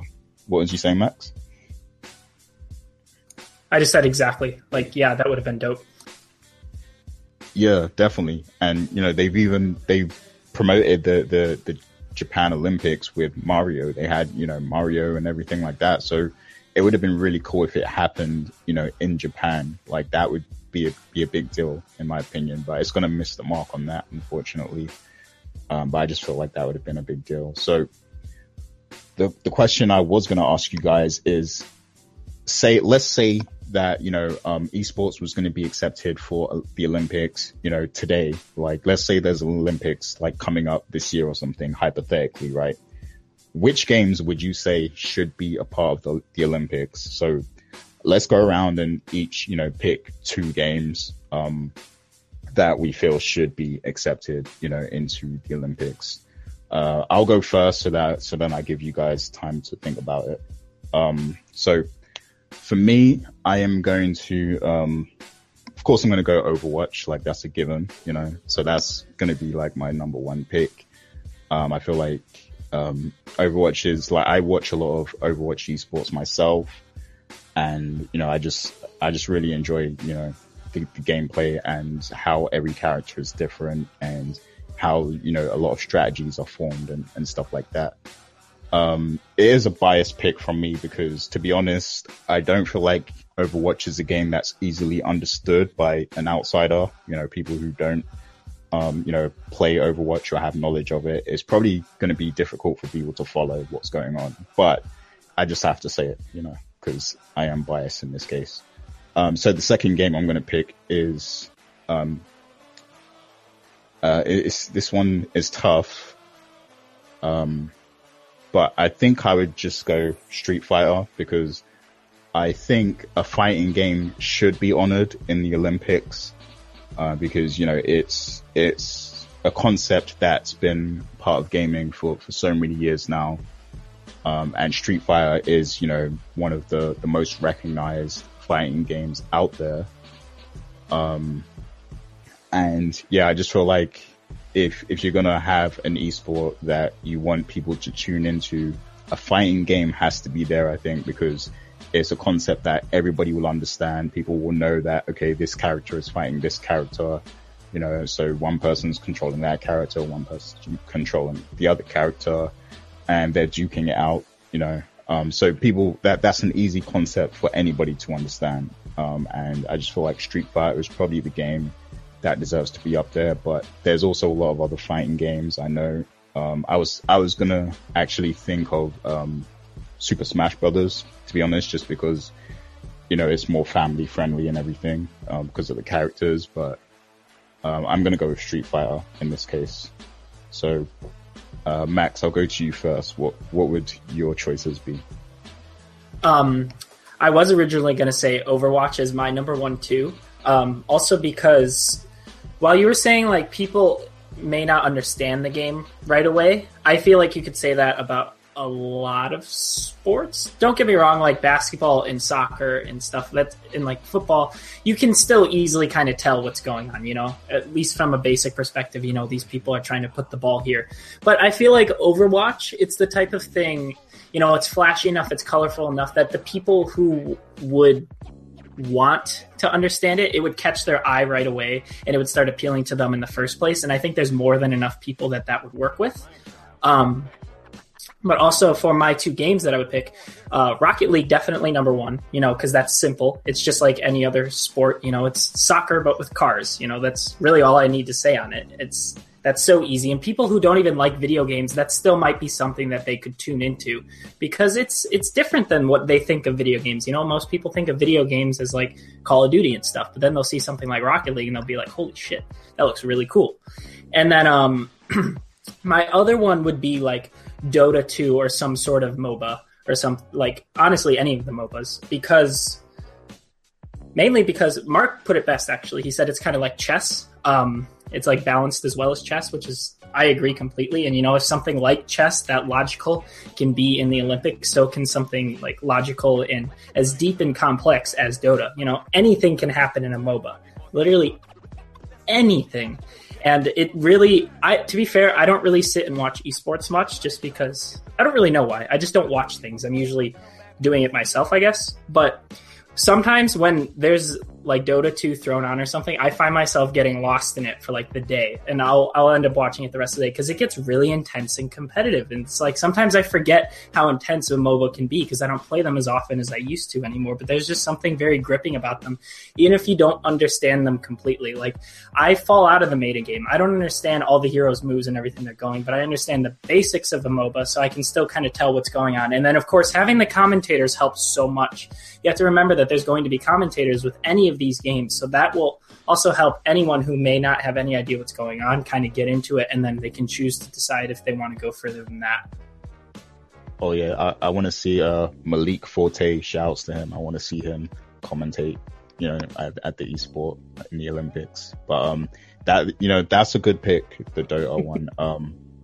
And I really want to get into MOBAs. Like I tried before, but you know, I don't know, I just couldn't get into it. I tried League of Legends, but I just really didn't get into it. But I understand the appeal. I just really want to, you know, get into it and understand it more. You know, I understand the basic concept of controlling the lanes and pushing forward and stuff like that, but for some reason it was just lost on me when I tried it out myself. But I feel like I could really enjoy it and get into it if I tried. So I do want to give MOBAs another try, and I think they could be a good pick for the Olympics. Go ahead. Yeah, I was gonna say you, especially because you play Overwatch now. There's a lot of kind of MOBA. I shouldn't say a lot, but there's a lot of the lighter MOBA elements kind of merged in with Overwatch. So you'd probably be able to pick them up a lot easier now that you've played a lot of that as well. Yeah, that's true. That's true. Dana, what would be your picks for esports at the Olympics? Okay, for like total fun and, you know, family friendly, Mario Kart, and then like more of the, I think of esports and I think that it should be more tactical. So probably Total War. That's a good pick. Yeah, because you balance the fun, and then, you got to have something where you, not saying that Mario Kart, you don't sit around thinking, but, you need something that's more strategic, and you have to plan. I see if they include eSports into Olympics, I want it to be more of, thinking. I compare it more to chess.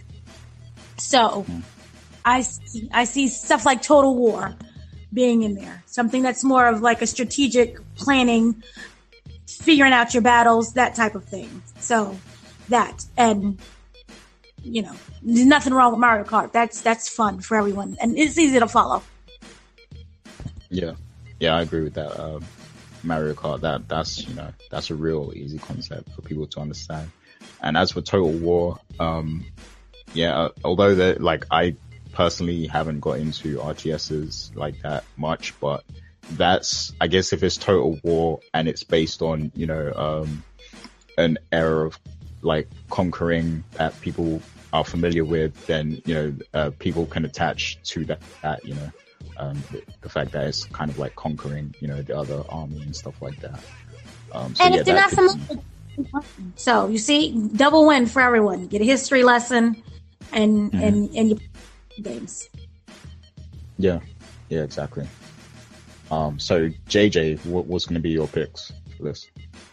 I think that whatever gets implemented into the Olympics has to be a game that is kind of complex, but also something that's easy for everybody to just understand at a base level. So that's why I agree with you. Street Fighter is the one that not only has that, because it could get very deep, even though it's just two people fighting each other or going one-on-one, but also it's the excitement factor.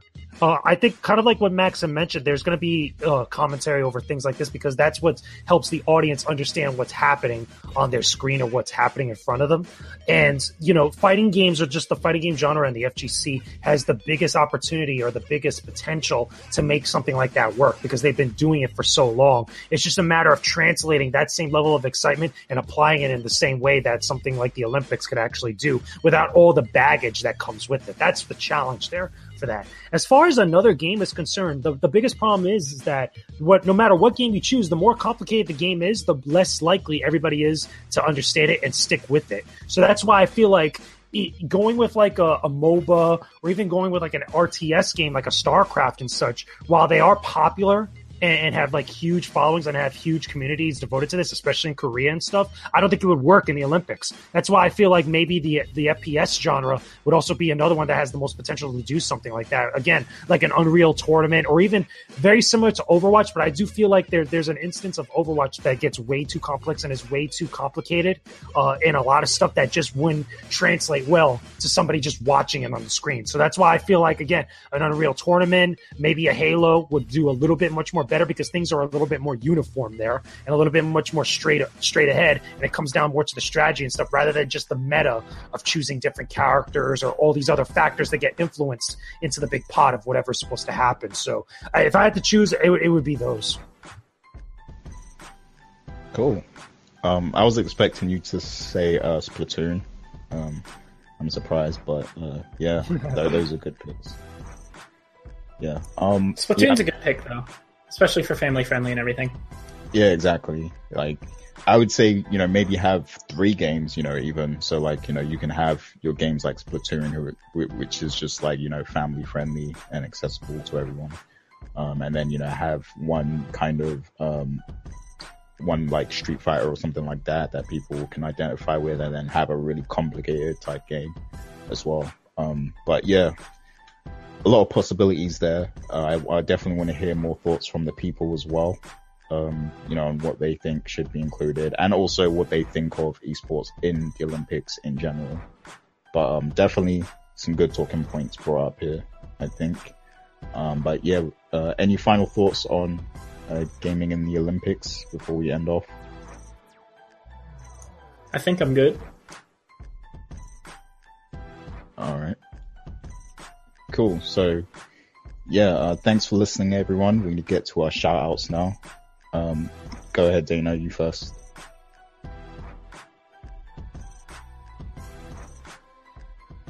I want to shout out to all of the listeners and everyone that's, enjoying the show, and shout out to this lovely holiday that we have in America.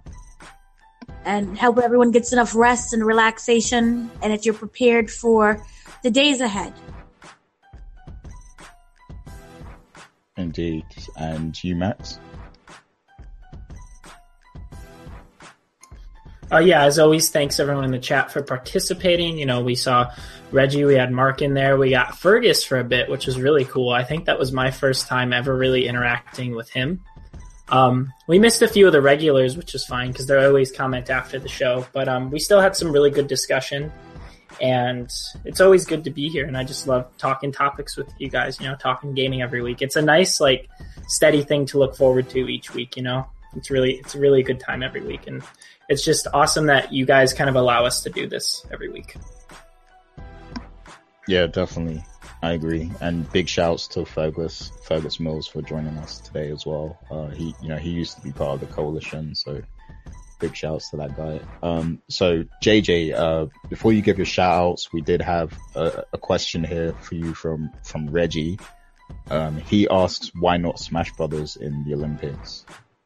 Because number one, I feel like it's not as complex of a game, like as far as like back and forth wise, that could work well in that type of setting. Again, if you look at the commentary for Smash Brothers and you look at the meta game and everything else that gets influenced into the game that is Smash Bros. And I don't mean just one game, I mean just all the different games. When you look at them as a whole, it just wouldn't translate well. I mean, this is why when I say the FGC and stuff, this is why I never mention games like Tekken. That's why I don't think I would mention games like Guilty Gear or Marvel, because things just get while they are exciting to watch and they are great for people that are fans of it, you have to keep in mind for a place like the Olympics, there's people that are going to be watching that, or people that are going to be investing time into it that don't know about anything of these games, and it's a little bit harder for them to kind of get into it when things are a little bit overly complex or things are way too much for them that to be overbearing. So I don't think Smash Brothers would work. At least Street Fighter is a lot more one-to-one, a little bit more straightforward than that game is,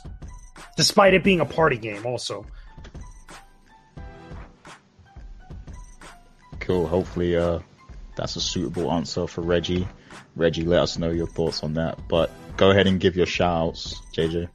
Yeah, just shout out to everybody that's been watching the stream, watching the podcast. Shout outs to everybody leaving comments on all the articles, all the features we've been posting up, all the reviews we've been posting up. Again, we got a lot of good ones coming very, very soon. This week even, and into next week, because like I mentioned before, I'm doing the review for Metroid Samus Returns. We're going to be doing the review for Destiny very soon. There's a lot of big stuff on the way, and then that's not even counting any of the other big releases we got coming along the way. I also do want to give a couple big shout outs to some people that were part of some content that I did recently. If you guys haven't already, I really implore you to check out the TK Spotlight series that I've been doing. I have to give a big shout out to Andrea Renee for chatting it up with me. Andrea Renee from What's Good Games, who also does stuff on the Kind of Funny Daily Show. She chatted it up with me for around 20 or so minutes. That's episode 2 of TK Spotlight that you guys definitely should go check out. And also to Malik Forte. Malik Forte the other day did the episode of TK Spotlight with me, and we talked for like almost close to an hour about different stuff. We covered all types of topics. We covered gaming. We covered working in the industry. We talked about minorities in gaming, a whole bunch of stuff that you guys should definitely watch, definitely listen in on when you can. And also, I'm able to at least talk about this now, and I can announce because it's confirmed, but we just haven't figured out the day that's going to happen. But the next guest that I'm going to have on TK Spotlight is going to be G4 alumni and person that's over at Electric Playground, Victor Lucas. He's going to be my next guest on TK Spotlight. So that's going to be fun. That's going to be interesting. Hopefully me and him could have a cool conversation that you guys can enjoy. But let me know what's up in the comments. Tell me, who exactly else you guys want me to go to ask to be on the show. So I want this to be something special. I want this to be something different and unique that you guys are going to enjoy. But there's my shout outs. Thank you to everybody, and shout outs to the patrons too. Got to shout out the patrons for lending their support on everything. We appreciate you guys. Yep, indeed. And I'm about to shout all the patrons right now. So shouts to M. Collins, Sean Gority, Stephen Ferron, Mauricio Aguilar, Himdil, Fergus Mills, Lelowin Leslie, Nicholas Alvarez, Miguel, and Mark, our new patron. So yeah, shouts to all you guys. Thanks for supporting us. We're working on, more content that will be, exclusive for the Patreon people. There'll be more giveaways in the future also. So look out for that. And just to let everyone know, the first edition of Ask TK did release, and it was myself, on there. But I also want to announce that, the next person that's going to be featured on Ask TK is going to be Mr. Tony Polanco. And, by the time this is up on the site on Monday, there will be a post there where you guys can send your questions, for Tony, and, then he'll, at the end of the week, he'll record and, answer all questions and everything like that. So look out for more details on the website on where you can submit your questions for him. For those that don't know, Ask TK is like our AMA, platform where each of the staff members is going to get their turn to answer questions from you guys, the listeners, and everybody, affiliated with the coalition. So look out for that. And thanks to everyone who joined us in the chat today. We're sorry for the technical difficulties today and everything like that, but I hope you guys enjoyed the show. And I do want to say that we are missing Mr. Richard Bailey Jr. He definitely does a great job hosting, and I never truly appreciate it until I have to host myself. He's a great host of this show, so can't wait to have him back next week. But yeah, shouts to Richard, and we can't wait to hear about his experience, in PAX West. So thanks for joining us, people. Hope you enjoyed the show. Peace.